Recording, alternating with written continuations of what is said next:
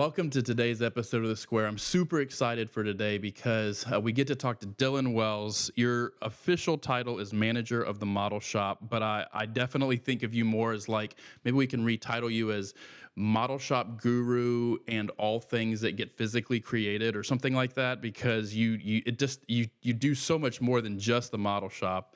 But we're going to be talking with Dylan a little bit about how the model shop idea and maybe even philosophy has kind of evolved over the last 20 years. And then the importance of something like a model shop when you're going through a pandemic like we are. So Dylan, thank you for being here. Yeah, of course. Glad to be here. So, and I love your background. I'm jealous. My workshop never looks that organized. So It's taken a while. So tell me a little bit about the idea of a model shop and how you became the manager of the Corgan Model Shop. Yeah, so in kind of the past and history of Corgan, we had a modeling space, and we know that throughout school, when we're trained as architects or even interior designers, modeling is an important thing that we do that comes alongside in our design process to support our designs and make us all around better designers in general. And as soon as we kind of entered this stage of expansion and what does the Corgan culture look like, and how are we going to best utilize not only our employees' talents but also just the skills and resources that we can provide to elevate our design. And one of those was physical modeling, and we knew that we wanted to increase our modeling capabilities, also better introduce them into our overall design process from smaller to bigger projects, different things of that nature. So yeah, we already had the space allotted with that expansion, and we kind of left it just raw and vacant for the first bit, and we formed a committee with employees from each sector of our studios who have modeling interests and experience, and we kind of collaborated for a couple months on what does this thing look like, what does it want to be, what resources do we need to purchase and make available, what processes do we have to put in place, and so that continued on for a couple months, and many conversations with many different people, and it came down to this is definitely something we want to advocate for and push. We definitely see the value in this, in bringing the digital and physical realm together. And it's worth saying that during this whole time, you were a project architect in the aviation industry. Like, this was not something you were specifically hired to do originally. Yeah, so I came to Corgan in architecture and spent 2 years basically in aviation, doing strictly aviation work. Definitely loved that studio, learned a lot there.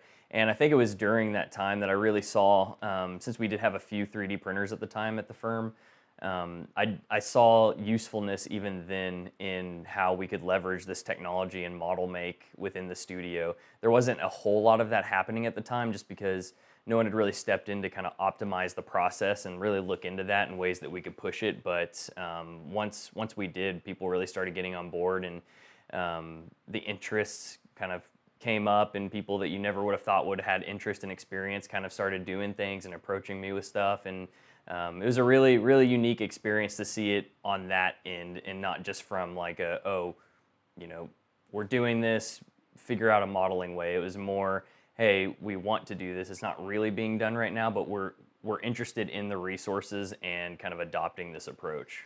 It's funny. I remember in the version before our Corgan building as it is now, before we did the addition, it was kind of back in a forgotten corner, and was something that, was used occasionally, but it wasn't something that was, to what you said, used the way it could be used. And now, I mean, it's front and center. There's a whole glass street front to it, and really putting that forward, not just in concept, but in physical space. That seems like a really intentional decision.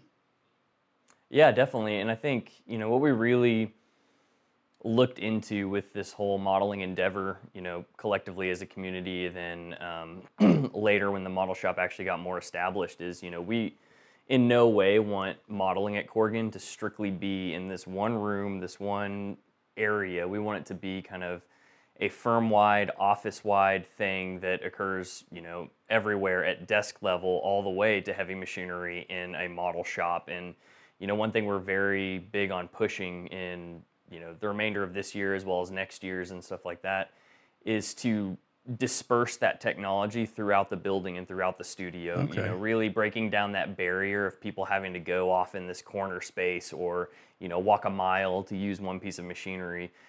We believe that for this to be an effective culture shift, we really need to bring those resources to the studio space, to the close proximity in which teams work and thrive. Okay, so with more and more things happening in VR and so much going digital, how do you think that works with the model space? Is that in contrast? Is that in partnership?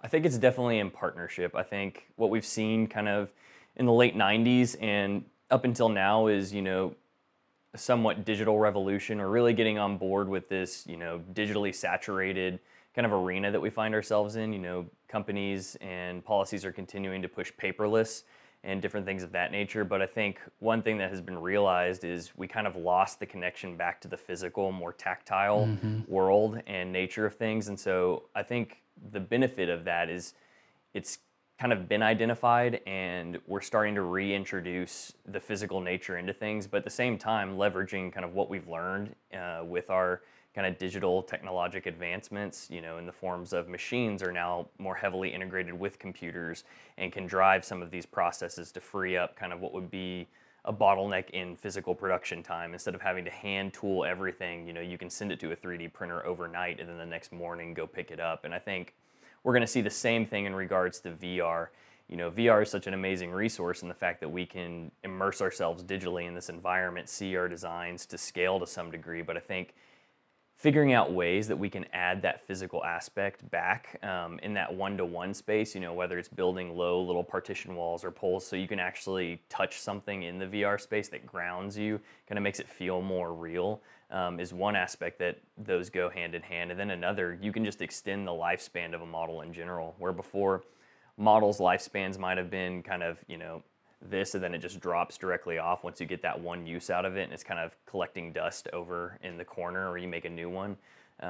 Integrating AR technology to interact with that physical model introduces a new kind of dynamic nature to the model where you can push and pull, you can explode floor plates, you can add geometry, remove it, you can show different various options that integrate well with the addition of the physical that you've created. That's awesome. I remember I was up in New York a couple years ago. We were at another architect's office and that we were partnering with on a project, and we got to go into their model shop, and it was I remember because it was two guys there. They were unbelievably good craftsmen. They were very, very good modelers, but it was one of those things where it was very segregated. So when a project came in that needed a model, it went to those two guys and it kind of got on their plate. It was not something where the architects that were designing were doing any of the model building. It seems like with the initiative that we have with kind of getting it throughout the building, it's really opened it up for not people necessarily to come to you to build models, though I know you'll do that, but really more in a teaching and in a mentoring role. Why is that important for architects to be able to have access to that in a hands-on, first-person kind of way? Yeah, that's a great question and great point. We definitely didn't. We saw the value in just having the resources available, having someone staffed full time to kind of, push this technology in direction to fabricate models, to fix and enhance machines. But I think the greater thing is, putting these resources and encouraging and supplementing the design process of every member in our studio. We're all designers to some degree, even though some people may not classify themselves that way. Sure. They are whenever they organize their pencils on their desk in a certain way or different things like that. And, when you put this technology as a resource into their hands, you don't have one or two minds really trying to cultivate and pioneer this idea. You now have 500 minds with different, perspectives and approaches that can come alongside. You can grow. You've got a bigger kind of base to figure out, okay, this does work, this doesn't work. Oh, we need to fix this or that. This is what we should be pushing, what we shouldn't be pushing. And ultimately, in hopes that it just inspires and enhances our designs overall. In addition to the community of Corgan being, wanting the model shop to be a resource for that community, you had mentioned to me earlier wanting it to be a resource for the community around us. Tell me a little bit about that. Yeah, so I think one thing that we're really seeing is some people are even stating that the next library is not going to be a place with physical books. Yes, it may have that, but we're already seeing digital books come online. And really, what the next library might look like is a form of a maker space where you're bringing these technologies. It's kind of this big community center of new technologies and old technologies and how you can mix the two. And I think with that mindset, we can really help communities out in various ways with these technologies that we're familiar with and able to pioneer. Whether that's community events or even things that Corgan is already a part of, like Parking Day and stuff like that. We can fabricate that now in-house really easy instead of having to, disperse this randomly into people's houses and kind of try to truck everything over. But I think, yeah, there's just so many opportunities for community engagement assistance because not everyone might have these resources or the knowledge to utilize these resources. And us as designers, I think, goes beyond just buildings and structures. Ultimately, we're wanting to help the world around us and the communities and people that live and inhabit these buildings. And I think part of that is, leveraging the resources we do have to find ways and areas that we can assist communities. In thinking through how design can really have an effect on a community, how has COVID given you opportunities for that? Yeah, so COVID, not, in addition to us having the opportunity, but what essentially happened is, this big pandemic that occurred around the world really caused a bottleneck to occur on the manufacturing of healthcare resources and PPE that they just weren't prepared for, and that distribution that they weren't prepared to make. And so with that bottleneck, we found this large group and community kind of centered around DIYers as well as 3D printing companies that kind of looked at their resources and their available printers combined with, the ability to digitally model pretty much whatever they wanted. And we saw this big push from the 3D printing companies with these different face shield designs that were completely open source.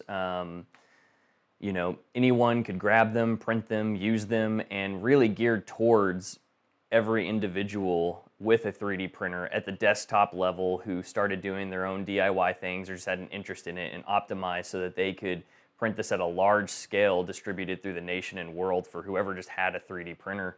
Now there were other approaches where some people, took those files and had lawsuits and different things that they had to work through. There's of course a lot of red tape, but I think the real big encouragement was, as soon as these files got released, as soon as the 3D printing companies were like, hey, you can modify these, please print them and give them out for free. Often they said, hey, only charge if you absolutely have to source new material and only, charge people a distributed amount to source that material to make others.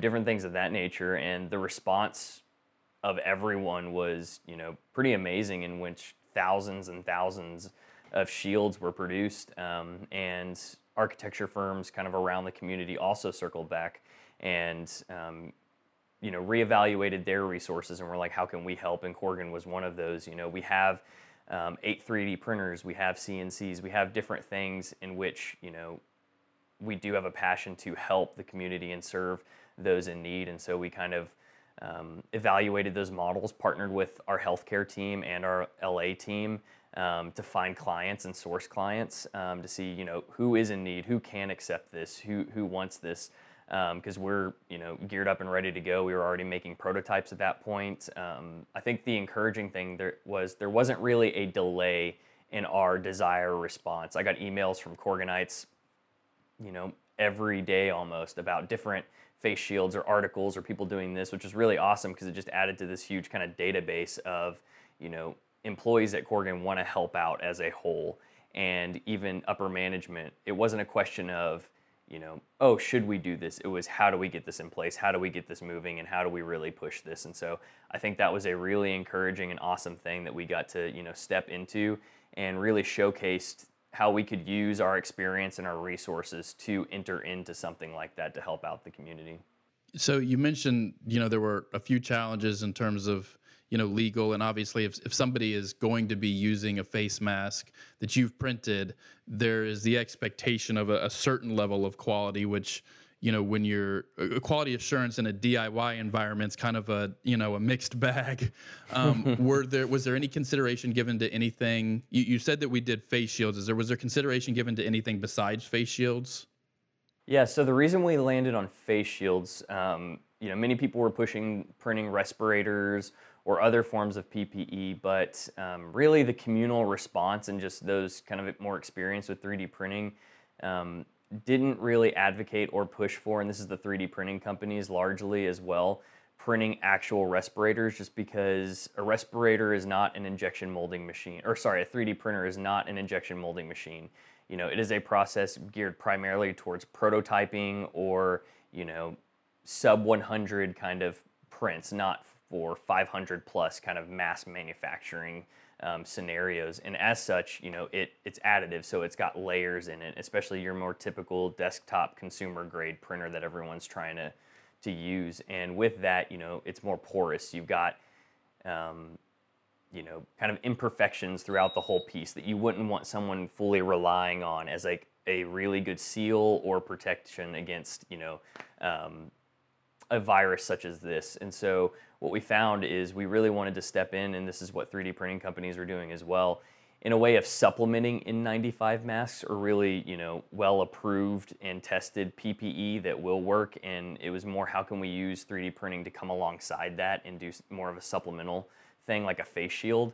And so that was really why we got behind that and wanted to push that and fabricate those as opposed to, a direct respirator someone would use instead of an N95 mask. So how did you go about finding, I mean, it's one thing to make them, and there's obviously a global, certainly a national, if not global demand for them, but actually physically getting them into the hands of the people that needed them. How did you find those people? Yeah, so a lot of that is, kudos to our healthcare team and just Corganites around the office. We had a big push on, hey, find us clients. We figured out the prototype. We figured out kind of what we needed to get on our end legally worked out so that where we could distribute these shields. And then it was just like, okay, who are these going to?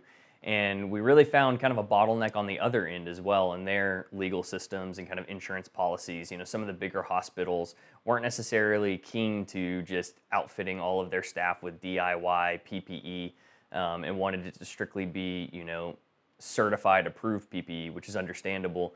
And so we kind of had to branch out and find other clinics, and specifically COVID testing clinics like Village Health Partners in Dallas, or go through other resources, like with our LA team.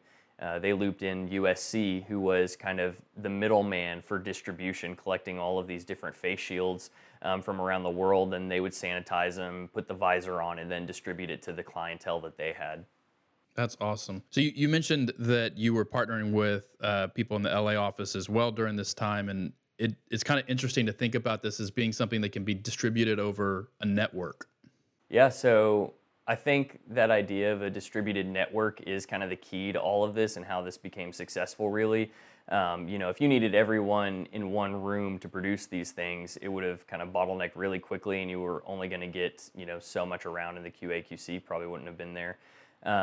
With the idea that everyone has these 3D printers, and for the most part, you've got, kind of primary industry leaders in the desktop 3D printer market. So you can optimize files for specific printers that people have, or kind of take the other approach where they all function within this one little realm. And so you're going to make models and slice them in settings and everything that kind of catch all.